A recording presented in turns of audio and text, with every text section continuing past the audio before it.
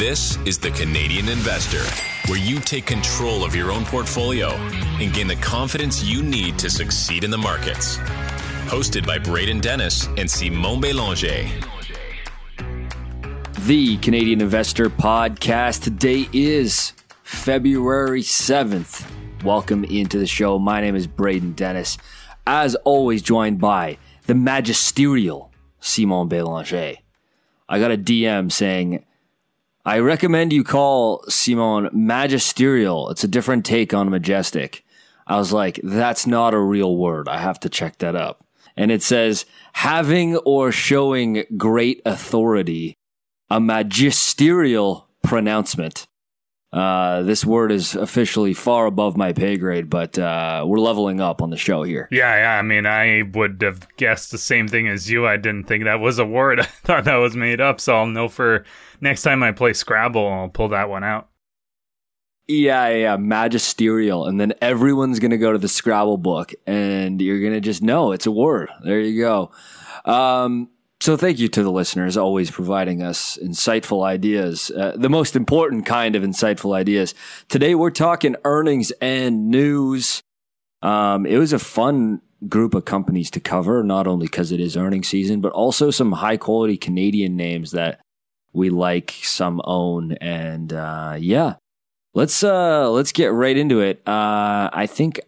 Am I first on the dock? Yeah, I think I am. Speaking of, before you get started, maybe we'll have to do a couple more names for next Monday as well, because there were so many good companies reporting. We had to just choose a total of 8, and I think we could have done 16 easily. Yeah, totally. I mean, it's earnings, and it's the best part, right? Because it's Q4 and full year earnings, and you just get so much more insight into the company and long term, and a lot of metrics that will only come out on 10Ks that you just don't get any kind of transparency or look through all year until full year results come out. And, we're long-term investors here, so I like looking at the full year numbers too. All right, let's do that as well for TFI International, ticker TFII or TFII.TO on the TSX. Now, the Q4 results compared to Q4 of last year, it's basically flat across the board. Some pretty hard comps. Revenue is down a few percentage points, but margins were great and operating income was up 1%. So up 1% here, down 1% there on metrics for Q4. But let's focus on the full year, because you zoom out and you get some pretty exciting numbers when you compare 2022 to 2021 off the back of tough comps. So it really shows you how well this company's actually executing. Total revenue is $8.81 billion for the year, an increase of 14%. Operating income was $1.14 billion, up 16% before fuel surcharges. And earnings per share was up 26%, and free cash flow was also up 26%. How's that for a boring trucking company?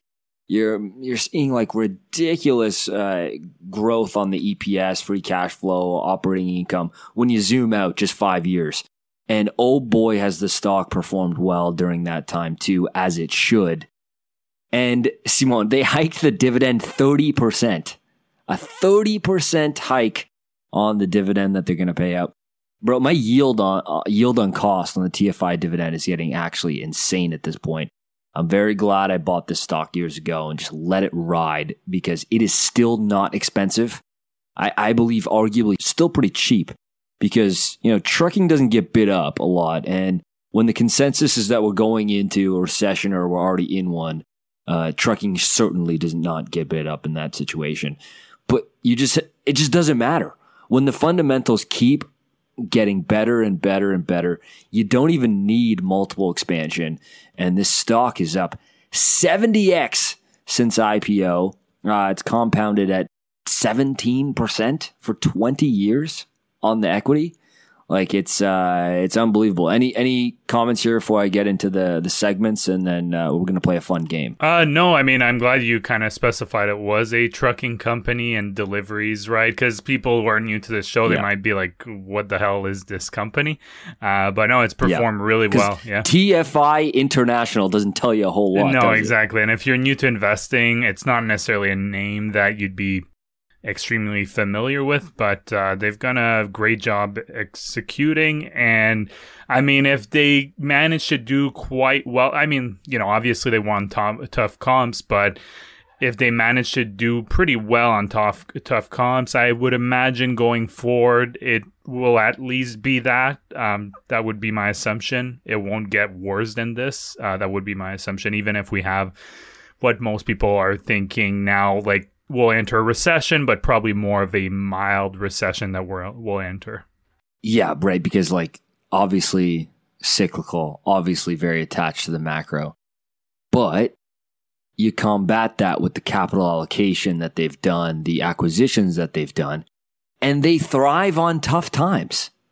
These roll-ups of distressed assets like trucking, like they buy trucking companies that are in distress. They're basically turnarounds. They work them into the network, improve operating efficiencies. A lot of these roll-ups thrive when the companies they can acquire are in tough times. Like that's basically the business model. So I like that piece of it because if you look long-term, when their business might be struggling, they can also acquire these companies on lower EBIT multiples. So that's nice. Package and courier operating income up 23%. Less than truckload down 17%. But keep in mind, it was up 550% last year because they tucked in that UPS Freight acquisition. So that's kind of a tough comp there. Truckload operating income up 59%. Logistics operating income flat. So a lot of the big segments up double digits. And yeah. All right, let's play a game here before we do that though. One quote here from Elaine Bedard. We enter 2023 in the best position in TFI International's history and are eager to create additional shareholder value in the year ahead. Let's play a game of two Canadian icons called Which Bedard? All right. I'm going to say something and you are going to tell me if it is Elaine Bedard or Connor Bedard. You have to guess. A Quebec native, Simone. Oh, that would be Alain for sure. Yeah. That would be Alain Bedard.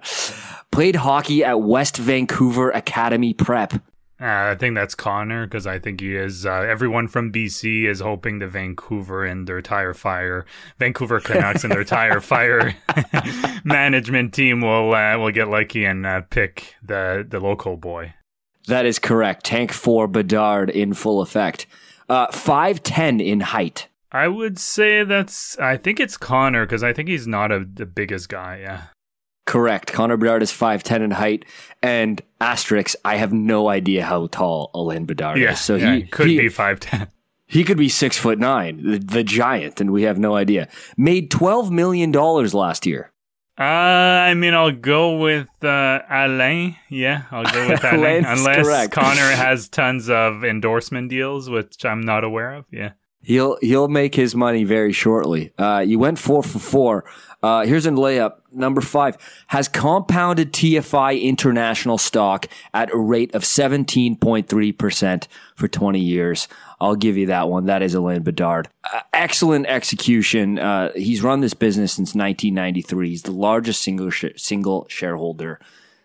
This and Couche-Tard are just like capital allocator goats on the Mount Rushmore of Canadian capital allocators. And this thing deserves all the credit that the market has given it as of, the last 10 years. Yeah. Hey, go my home province. I live in Ottawa now, but I was born in Quebec City, so it doesn't get more Quebec than that. There you go. So now moving on, another Canadian company. I definitely, look, there was some really interesting names, like we mentioned, that reported. And, we'll probably talk about a few when we, like I mentioned earlier, next Monday. But this one I wanted to talk about. It's a Canadian name. And there was so many good Canadian names that I tried to do a bit more. And I think you did as well, right? Try to do a bit more Canadian content as well. Yeah, we did a couple, and then, we still got Meta and Amazon in here as well, and Activision Blizzard. It's a good mix. Good mix, yeah. It's heavyweight Canadian if you consider the total Canadian stock market worldwide. That's right, yes. We're punching above our weight in terms of Canadian bias. Cap. That's it. Canadian bias is alive and well on the Canadian Investor Podcast. So the company I own, I've talked about it before, Allied Property REIT, they reported Q4 and full year. This one I started a position late last year, and I would have added more, but I wanted to just hear what they had to say when it came to Shopify and The Well. Management actually didn't talk about it during their statement or their whatever you called, right? Their rehearsed statement that they talk about, but there was an analyst question about it. And in short, what they said was pretty much what Dan was saying when we did the REIT episode, is that Shopify has a lease and they are trying to sublet it right now. Shopify is currently paying the rent since they have a signed agreement to do so. Allied is unsure how long it will take them to sublease it, but they said that they do not think Shopify should have too much trouble because the market rate that they signed at in 2018 is actually looking pretty attractive right now at today's market. Obviously, the onus is on Shopify here. They said that they would, help whenever possible. Shopify in terms of facilitate things, but at the end of the day, Shopify is currently paying rent. And they had another subsequent question. I listened to the whole call because I was just kind of interested, and I even tweeted something that I was biking on my bike trainer while I was listening to it. That was the most Simone tweet of all time. You're on the bike trainer listening to Allied Property REIT's earnings call. That's pinnacle of you right there. Hey, I'm a busy guy, and I want to listen to, I love investing, so I gotta manage my time, and that's a way to do it. But one thing that was an interesting question is one of the analysts asked, what's your current percentage of your portfolio right now that the tenants are actually trying to sublease with, counting in the Shopify? And they said it was still very low. It was around 3 to 4%. So very reasonable. So obviously they may be trying to sublease it, the current tenant, but at the end of the day, they still are paying the rent, which is important. Obviously, that's what you want to know if you are an owner of Allied Property REIT here. Management also talked about their urban data center, so their UDC, and that they are looking to sell these this year.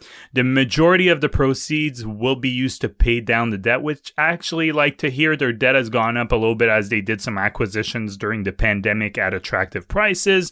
The debt is not overwhelming, still very reasonable, but a bit above their preferred target. And they said that they would not talk about this until there is a firm agreement in place for the sale of their UDC. They were quite firm on this, which I appreciate, because if you're in talks with a potential buyer, you don't want to be messing up the deal on a conference call. I think that makes a whole lot of sense. No issues on my end here. And now for the full year numbers, just took out some important numbers, I think, for REITs, and especially this one. Leased area was up 40 basis points to 90.8%, which is very good for an office REIT in this current climate. Average rent per occupied square foot was slightly down, but up when excluding the UDC portfolio. Rent for renewing leases was up 5.6% for the year. So that's very interesting, because a lot of people are bearish on office real estate. And that shows you that even as the lease is expiring, they're actually able to do some pretty nice increases here. The interest coverage ratio was slightly down to 3 times, which is the amount compared to the adjusted EBITDA compared to its interest expense. Average remaining lease is 5.5 years throughout the portfolio. The FFO, so funds from operation per unit, was up 1.2% to $2.44, and adjusted funds from operation, or AFFO, per unit was a 4% to $2.17. The payout ratio for FFO was 71.8%, actually up 120 basis point, and the payout ratio for AFFO was down 80 basis point to 80.4%. So in line with what they traditionally paid.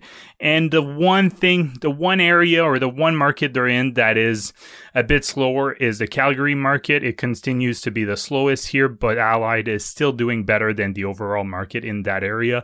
And keep in mind that the vast majority of their real estate is actually in Montreal and Toronto. So Calgary, it is one of their major market, but in proportion, it's actually quite small. And I thought it was a really good call and actually added to my position today after, a couple of days of just, digesting the information. And honestly, I was really satisfied. But again, if you do like this business, make sure you do your due diligence. It's not financial advice. I did mine on this, and there are risks. It's not without risk.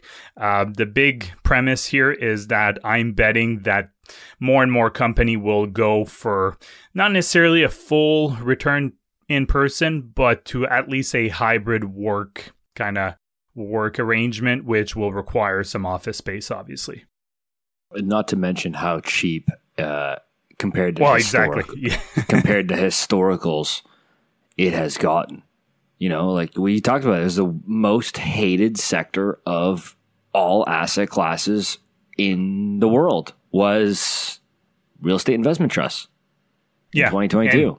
And the office was like pretty much of the subsectors, if you'd like, of real estate investment trust. The office was definitely hit one of the hardest and is still one of the most hated. So it's definitely a value play. My average dividend yield here is 6.5%, so it pays a juicy yield, but I think it's a solid business. I mean, maybe I'll be proven wrong, but this is a long-term play for me.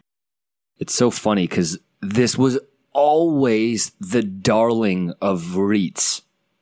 It was always the darling of REITs, in my eyes anyways, and valuation-wise, especially like on price to AFFO, and just the yield alone, you'd be hard pressed to find it ever beyond 2.5% ever historically. And now look at it now; it's beyond 6%. It's crazy how things change. So one thing I just wanted to double click on here, right, is if you just read the headline news, it's that Shopify has pulled out of the well, right? And that's the headline. No context. You don't know a whole lot in here. You do the work. You're here on the pod telling people how it is. They are paying the rent for the contract that they signed. They've just pulled out in terms of moving their people in there, but they have not pulled out financially. They're bound to a contract. Yeah, and the management actually said, I think it was the CEO who said that word for word, Shopify is paying the rent. Yeah, I mean they have to, right?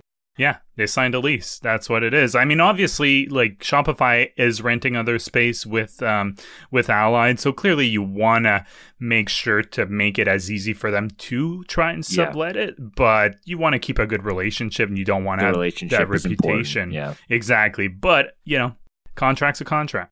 Yeah, no, well put. It is what it is, right? They made a misstep and now they're paying for it regardless. Let's talk about Amazon. Speaking of another e-commerce business, did you finally buy shares or no? I had some that I bought, when they was trading pretty expensive.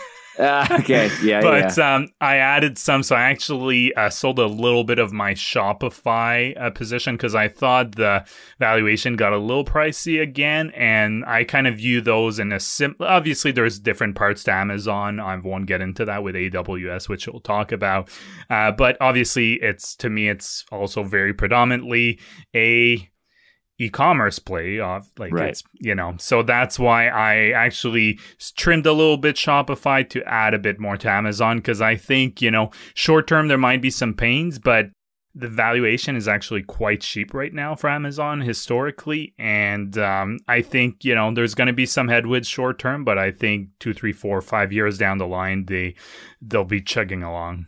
Yeah, no, I'm with you, but I'm also about to be the bringer of pretty bad news. Oh, I know. I saw the numbers. Yeah, you saw the numbers. Let's start with the bad and probably stick with the bad. Well, let's get the segments first. Okay, so first party on the e-com side, year over year was down 2%. Pretty interesting. Third party sellers, which has been such a big focus for them and been such a huge growth lever, was up 20%. So decent number on the top line there. Added about over $6 billion in sales. So not bad. Now, the subscription business, that's like the Prime business, that was up 23%. They did see record Prime subscriptions for the Lord of the Rings release, so at least some good news there. I thought the show sucked, but hey, that's just my opinion. Ads and others, again, continues to be a decently bright spot at 23%, and this is related to the e-commerce business, this ads business. Yeah. And so they break it out separately, but it really is the e-commerce business. Now, ads and Prime, I'd say, solid. Okay, right? The AWS has always been the bright spot that you can draw to in every Amazon quarter. For how long have we talked to it? It's like, no operating leverage on the retail side. But look at AWS. This thing is going to chug along to $100 billion run rate. Within the next 5 years, we'll definitely see it this decade. And while that is true, there's a couple concerns. There's a couple short to medium term concerns. And then I'm going to talk about maybe some potentially long-term concerns as well with Amazon, but then round it out with a long-term view. Okay. So the AWS deceleration is the big concern from the quarter. I think, it's not going to persist at 60+% forever. Of course not, but it was sustaining a 40% year over year growth rate quarter after quarter. And is that an unrealistic expectation long term? Yes, also unrealistic. But I guess investors are a little shaken at the level of deceleration. Because if you look back from Q2 2020, you had 37% year over year, 39%, 39% again, 37%, and then the deceleration comes, 33%, 27%, and now dropped to 20% year over year, Q4 to Q4. Now that's a pretty fast deceleration, and it sounds ridiculous, 20% increase on a segment that's doing over $20 billion a quarter is obviously still fantastic, but this game is all about expectations versus reality, right? And margins were also kind of disappointing on AWS. These are the last four quarters of AWS operating margins.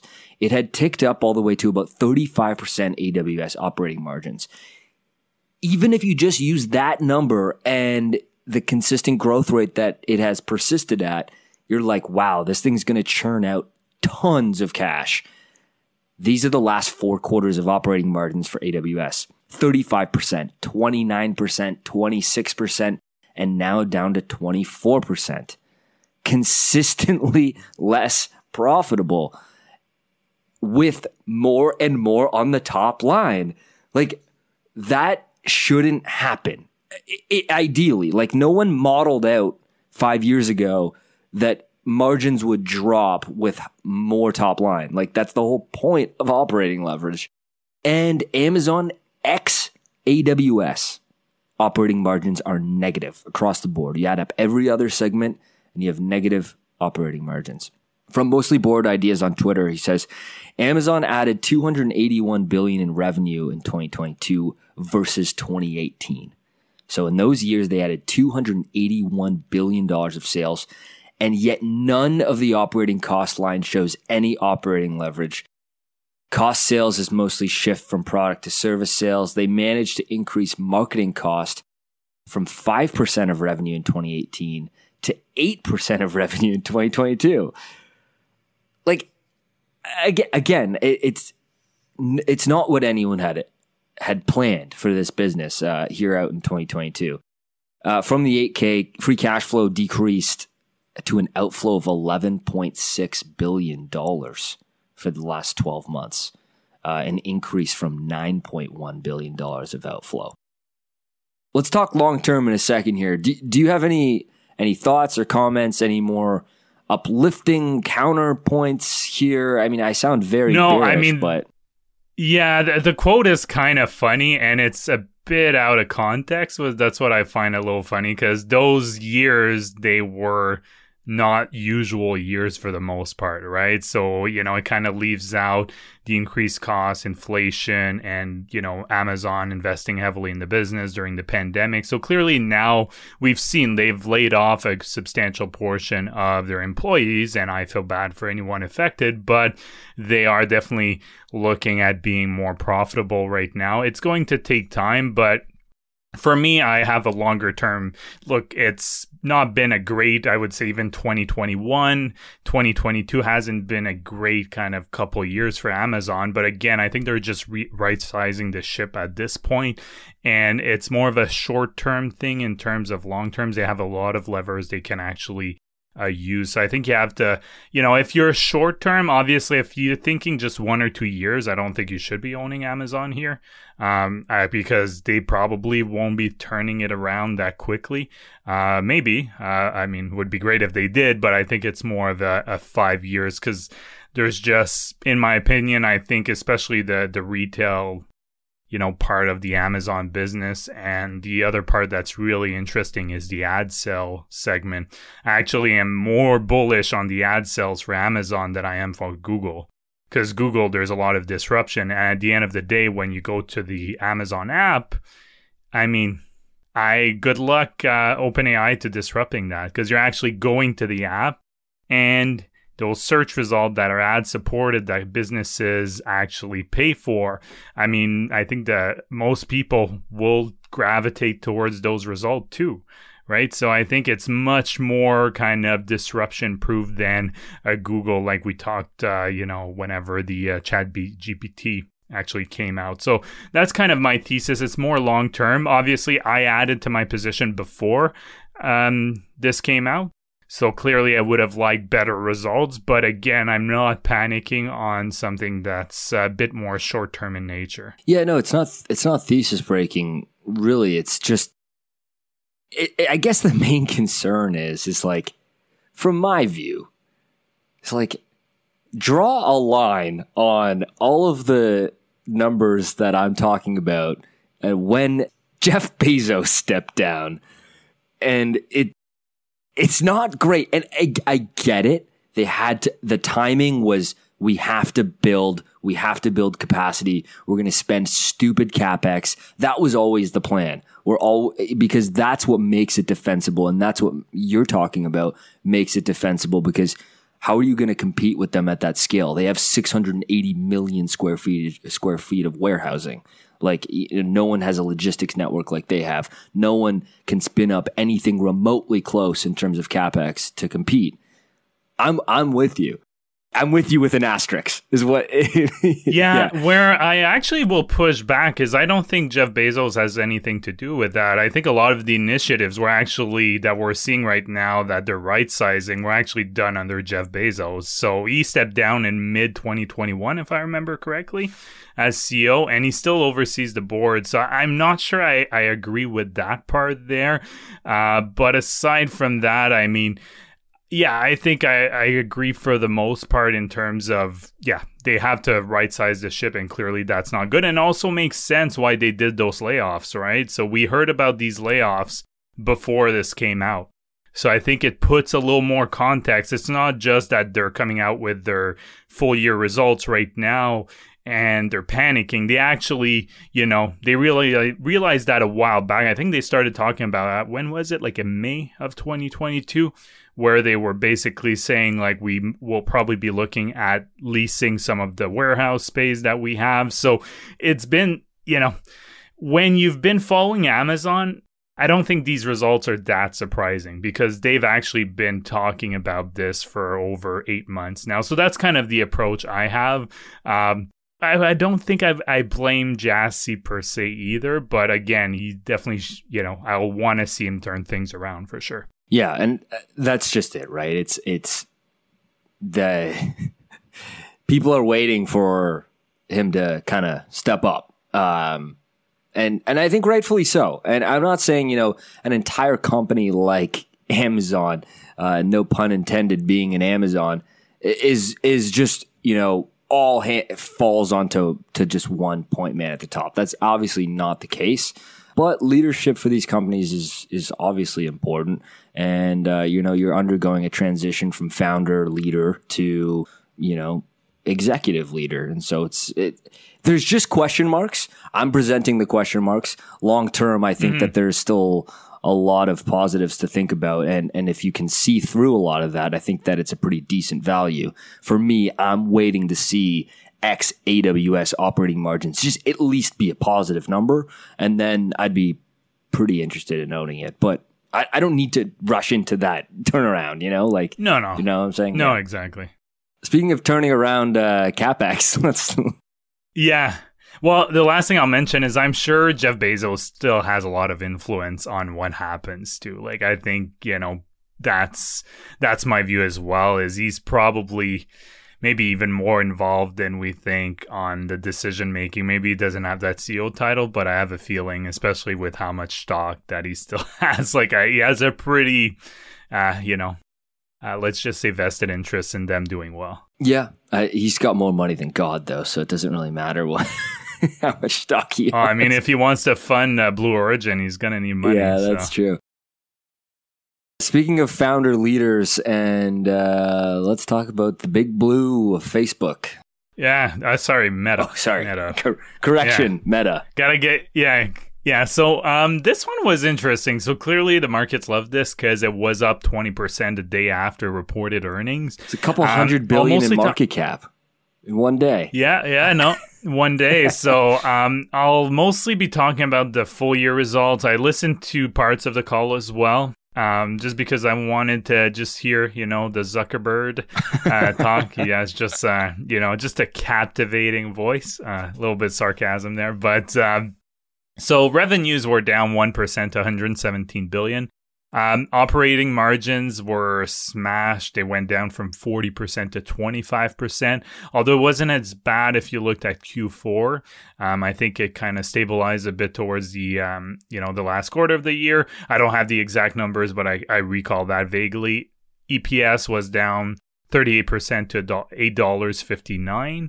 Monthly active people was up 4% to 3.74 billion as of December 31st. Advertising revenue was up in Q4, but still down year over year. They are seeing 20% more conversion for advertising than last year, mainly driven by AI. And that was a reoccurring theme, is now they're actually, trying to use AI more than, the tracking that they would traditionally use with before Apple actually made those changes on Apple devices. Their main areas of investment, I'm sure people know by this point, it's AI and the metaverse. They mentioned that they actually have more than 200 apps on their VR devices that have done over 1 million in revenue. Still not needle moving, but he wanted to clarify. He definitely wanted to mention that during the call to show that, I guess, the investments in the metaverse are justified. Zuckerberg said 2023 would be the year of efficiency, and that's actually the words he used, including streamlining their middle management org structure and improving the speed of decision, not moving forward with projects that might not move the needle for them. Go ahead. I'm going to call him Zuckerberg now too, because it's too good. Yeah. The Zuckerberg, the stock literally moved all of those moves was literally when he says 2023 is the year of efficiency. That's like literally when it went rocket ship. It's like all he had to say. I thought it was when he talked about the buyback too. I think that a lot of people got excited. And they've already been doing all the buybacks though. Well, they increased it. So they repurchased just shy of 28 billion in 2022 and announced they would authorize another 40 billion in buybacks on top of the 10 billion authorization they all still had remaining. So that got the markets really excited.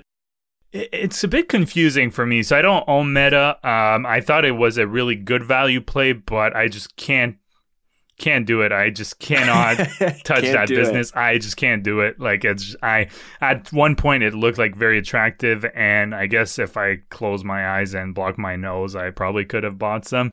But they had slightly less than 41 billion in cash and marketable securities at the end of the quarter. So, clearly they can afford a buyback, but if you're investing so heavily in large projects like that, why do you have to buy back so much stock? That's where it's a bit of a head scratcher for me, because they produced $8 billion worth of free cash flow last year, but it's been trending down. So I just don't know what the hurry was.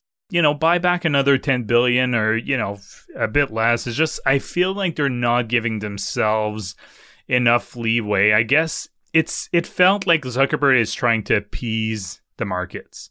It really felt like a bit of a desperate move in terms of the buybacks. Clearly, it's still a very profitable business. Like, I'm not trying to say that it's not.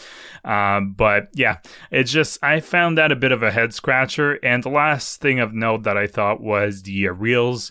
Reels are extremely popular and growing very quickly. However, right now they're not profitable, but they expect them to be neutral revenue cost-wise by the end of this year or early next year.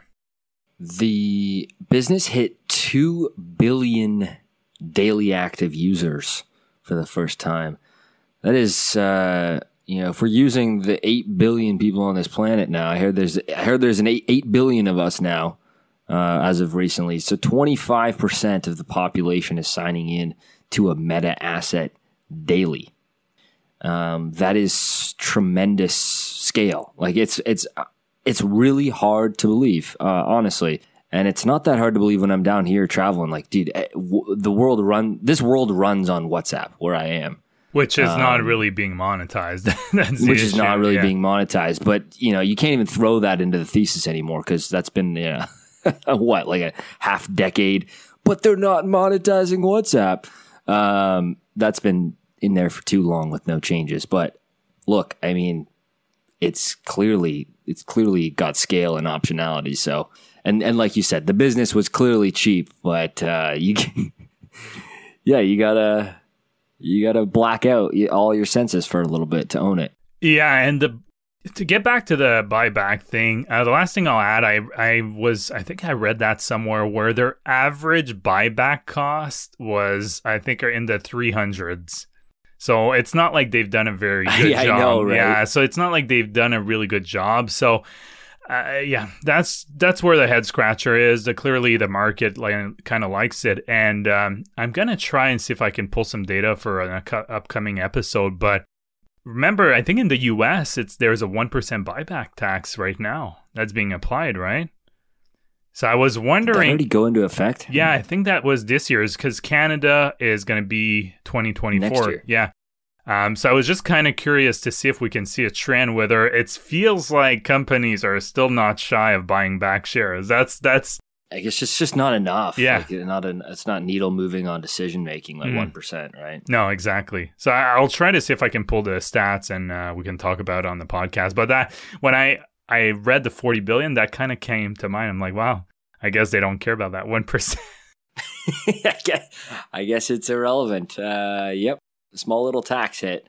One more for you here, and then I got one after that. Yeah, I have two more.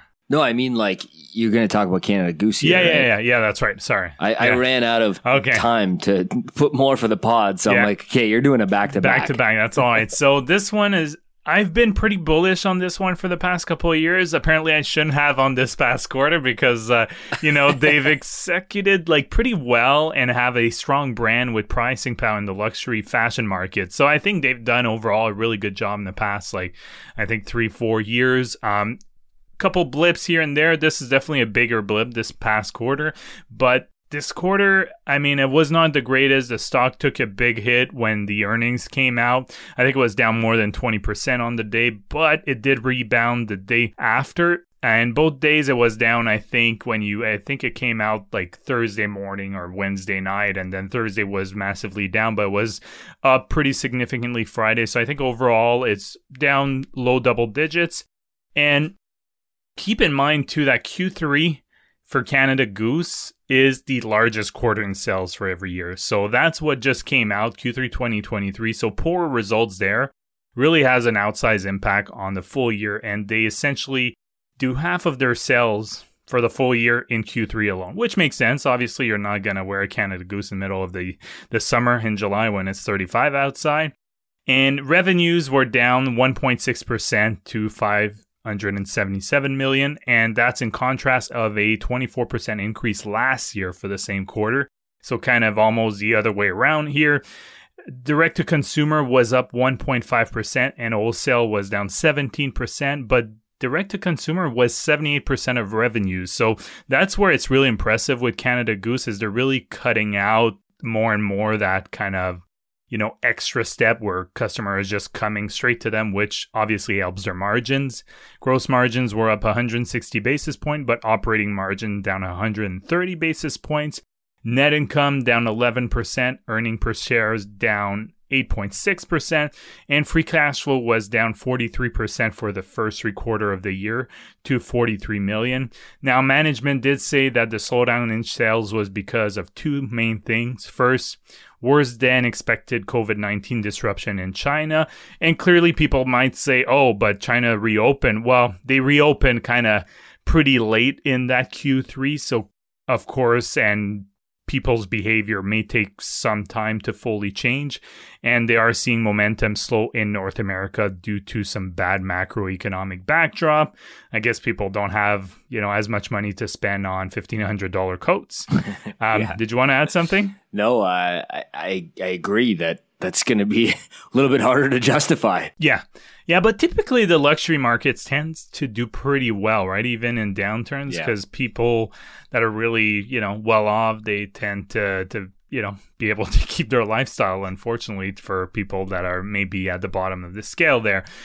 They did mention that for China, sales were starting to pick back up towards the end of Q3, but not enough to be able to move the needle for the quarter. So they did revise also their guidance clearly, because Q3 is so important for them, by guiding 5% lower for the mid-range for fiscal year 2023. So they believe that the challenges they had were temporary, that it shouldn't be long-term. So I think all in all, you probably can give them a pass here. You definitely want to see what happens in the coming quarters. And clearly you'll want to see what, unfortunately with them, you almost have to wait until next year at this time to really see what's happening with the business. Typically, I always think that luxury goods, and especially in the recession that we might see here, will do quite well. People who are buying like LVMH type stuff, or even I'll go far and say like the BRP, the recreational toys that people have for their lake houses and what have you. I don't think that they're in a very hard spot. And that's not any new hot takes or anything, but it's kind of like a recession for some, and a not very effective recession for the high income earners. And LVMH and those kinds of companies fit the bill. I'm going anecdotal. I don't have anything to back this up, Simone, but I believe the people I see and I know who wear Canada Goose coats do not have a lot of money.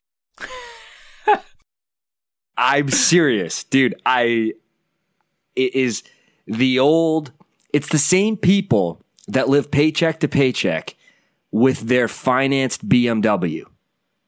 This is the same consumer. And it's anecdotal. I got nothing to back that up, but that is what I believe. And I think that those people are the ones that are going to be more effective in the what I'll call, quote, luxury goods market compared to someone buying, a $15,000 watch. Yeah, I don't know. I know a few people that have it, that have some, and I think for the most part, they're really good coats, right? So they've had it for years. Yeah. So I don't know. I see a lot of people, at least in Ottawa, that will wear them, but again, I don't know their background, whether they're just living paycheck to paycheck or whatnot.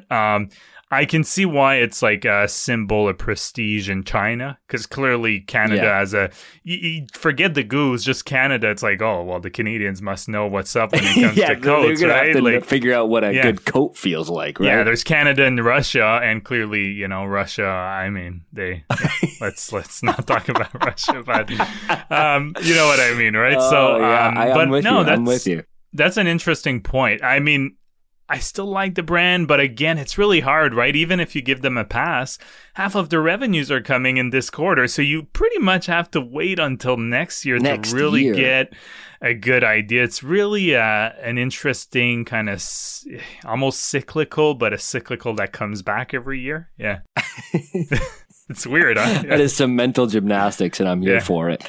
That's just my take. If you own one of these coats, you know, I'm not a hater. Send us your bank statement. I'm sure you love your coat, and I'm sure you're doing great. That's just what I think. All right, let's talk about Activision Blizzard. This business is in such a weird place right now. It's so strange because you have this pending Microsoft acquisition.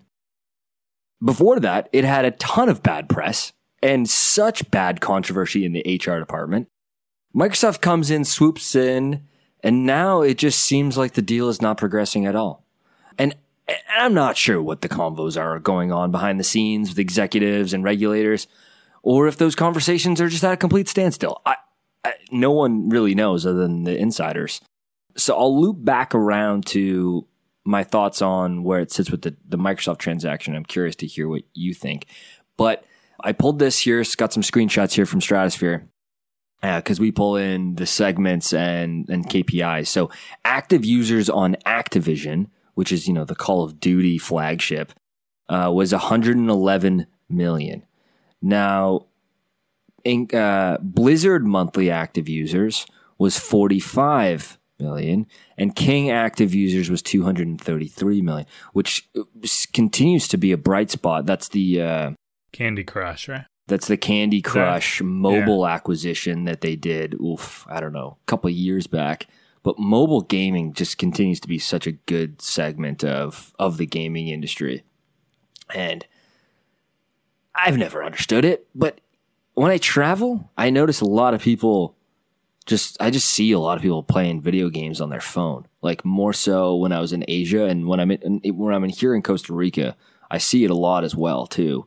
Like people just gaming on their phone, and it looks miserable. It ain't for me, but hey, it is what it is. On the top line for those segments, Activision had actually a really nice quarter year over year, 60% growth, because Modern Warfare 2. Man, call me a boomer. I played Modern Warfare 2. They just reboot it. It's just the same game. They called it the same thing. I had to triple check that I wasn't reading a press release from 2008. But yes, it is Activision Blizzard's Call of Duty Modern Warfare 2 again. And apparently it's crushing it. They're having like their best quarter ever with the release of that game. Blizzard revs were up big, some game release. And King revenues are always quite solid and grew at 6.3% year over year. So the business is, you know, doing solid, still has really good IP. Call of Duty is just forever staying power at this point. Forever. Anytime. Okay, how about these two? Anytime someone says Facebook is dead, that's when you know it's a good time to buy the stock. And every time you know Call of Duty, someone says Call of Duty is dead, that's a good time to buy Activision Blizzard stock, because those two things are just never true. Now, their latest update on the Microsoft transaction is basically no news from their press release here. Quote, as announced on January 18th, 2022, when they said Microsoft was going to buy the stock, Microsoft plans to acquire Activision Blizzard for $95 per share in an all-cash transaction, which is mind-blowing in itself. The transaction has been approved by the directors and shareholders.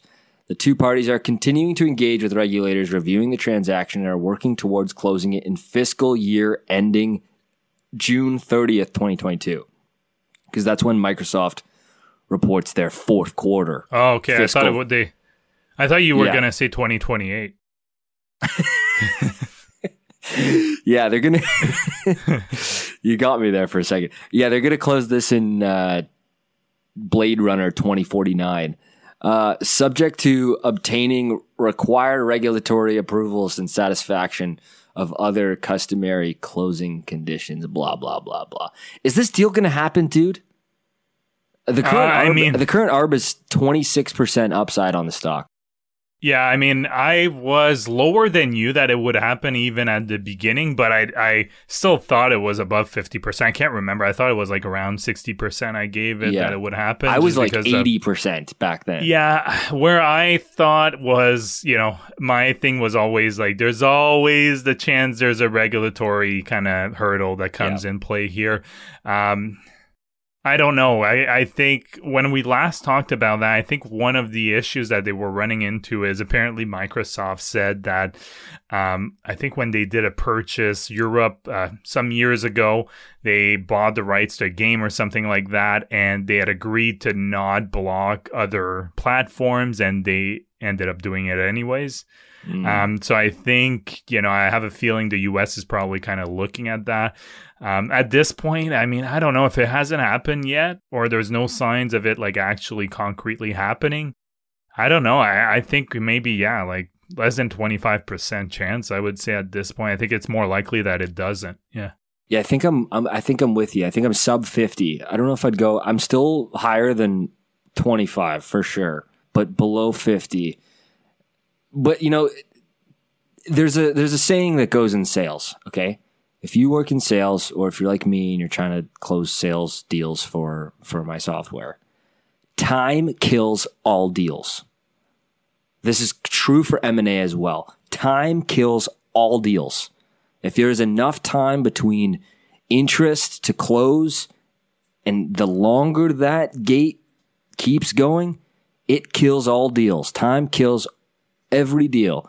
And with M&A, it's no different. So the longer this goes on, the lower the chances it happens, keeps ticking up. But, the business keeps reporting quarters. So it's its intrinsic value continues to change. And so, the stock is in just such a weird place right now. And I'm curious if it gets announced that it's not happening, where it re-rates to today. I don't know. Yeah, I don't know either. I think you only buy this business at this point with, do you like the business as a standalone? And if you do, then that's fine. And you know what? If it ends up being bought by Microsoft and you like Microsoft as well, then that's a good thing. I think you have to almost be fine with either outcome. Totally. So last one here, finishing with a Canadian name. I know a lot of listeners, at least they used to own that. I don't know if they still do. But yeah, it's a name we would remember how many people would ask us to talk about Lightspeed constantly. So we've been keeping up with it. Obviously, it's been one of the poster child, I would say, of kind of pandemic run-ups and then meltdowns in terms of stock price, for sure. One of those companies, I mean, the companies that were not profitable, that were growing revenues really quickly, are the ones that got hit the worst, that had the best run-up, but also had the biggest drawdown. So Lightspeed is definitely part of that group. It was a pretty good quarter, so revenue was up 24% to $189 million. All numbers are in USD here because they report in USD and they're dual listed.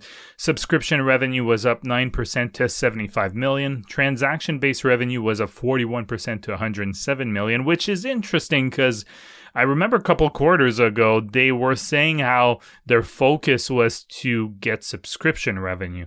And clearly here, one is growing faster than the other. And I think they have better margin on subscription, if I remember correctly. But I don't know this business by heart, so I could be wrong there.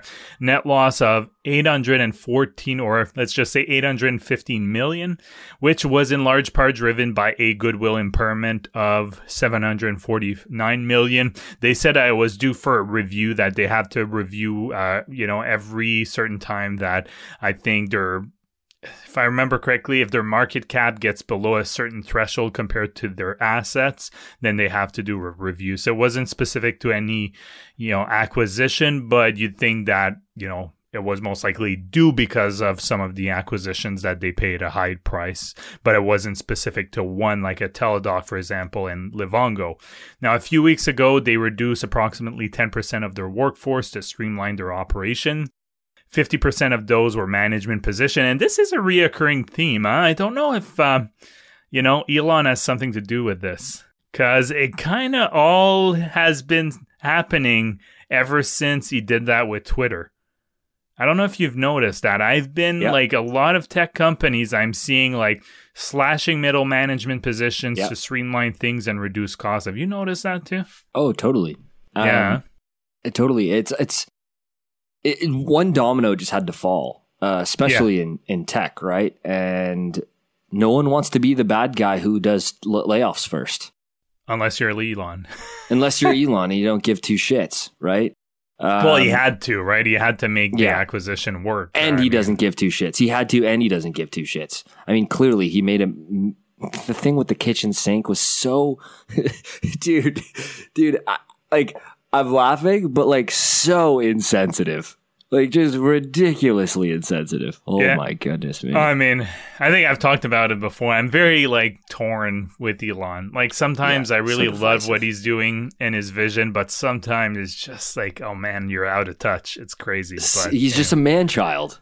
Yeah. But that's why people like him. That's why people like him as well. Yeah, no, exactly. So speaking of profitability, they are still burning cash. They will focus now on key accounts, clients doing over $500,000 in gross transaction volume, and profitability and key projects with a focus on profitable growth, which is also something we're hearing more and more, is just profitable growth instead of growing at all costs. They mentioned how they are on track to achieve adjusted EBITDA by break even. It's still, I think it was relatively soon, but I don't recall. I didn't put in my notes. I mean, I take those adjusted metrics with a grain of salt. I'll just say that. Personally, I'm looking at free cash flow here. They still lost $28 million in free cash flow for the quarter and have lost $90 million for the first 3 quarters of the year. They had, going on memory, around $800 million in cash and cash equivalents, so they're fine from that perspective.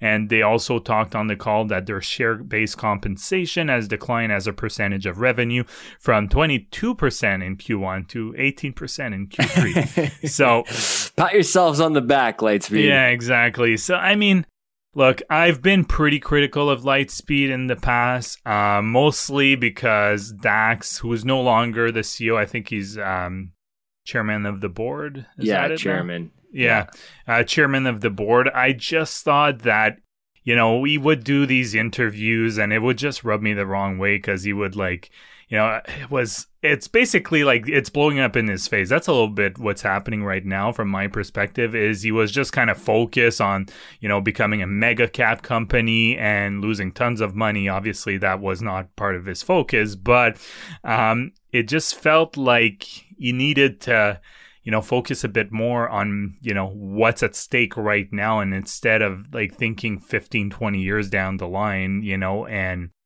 almost dreaming, if you'd like. So that was always, he gave a good interview, but yeah, it just kind of rubbed me a little bit the wrong way because, it's like, okay, like, why don't you look at the business, obviously grow for the long term, but there are issues that you should be thinking about instead of trying to be the next, whatever, Microsoft or, name your big tech company. 2 quick comments / questions for you before we wrap this up. Did you listen to the call, right? Or not all of it, some parts of it. Yeah. Did they talk about the acquisitions? Because they made so many. They made those 3 big e-commerce acquisitions. I see the goodwill impairment, so maybe that tells me all I need to know. But they, I don't know if they did. So I listened to part of the call, about like 10 minutes worth, and then I was like kind of curious because I saw in their earnings release they were talking about that goodwill and doing a review base, I think, on the market cap versus the total assets. And I think what they said was that the market cap got lower than the total assets. So that's why they had to do a review. So it was based on that. So I actually Controlled F the transcript to see if they talked about goodwill more, because I'm like, hey, it has to be related to some kind of acquisition that they overpaid. And they just mentioned the same thing on the call. So maybe they had some questions from the analysts. They spent a lot of money on those things. Oh, they did, yeah. And I mean, look, we've talked, and I don't know when Teledoc reports. I think it's in a couple of weeks, and clearly they had the Livongo acquisition, which they clearly overpaid for, and we've both been quite critical of that. But Lightspeed, was buying companies when things were trading at at peaks, exactly, extremely high multiples. So, I think I'll hand it to them. Overall, I think it was a decent call. I'll say that, and it sounds like they're really trying to be profitable. Clearly, some of the cost cutting that they've done, I talked about the free cash flow and still losing $28 million. While you probably won't see those cost cutting measures take effect for another quarter or two, so keep that in mind. So I'll give them a bit of a pass there. I love the product. I do. I love the product. I think it's brilliant.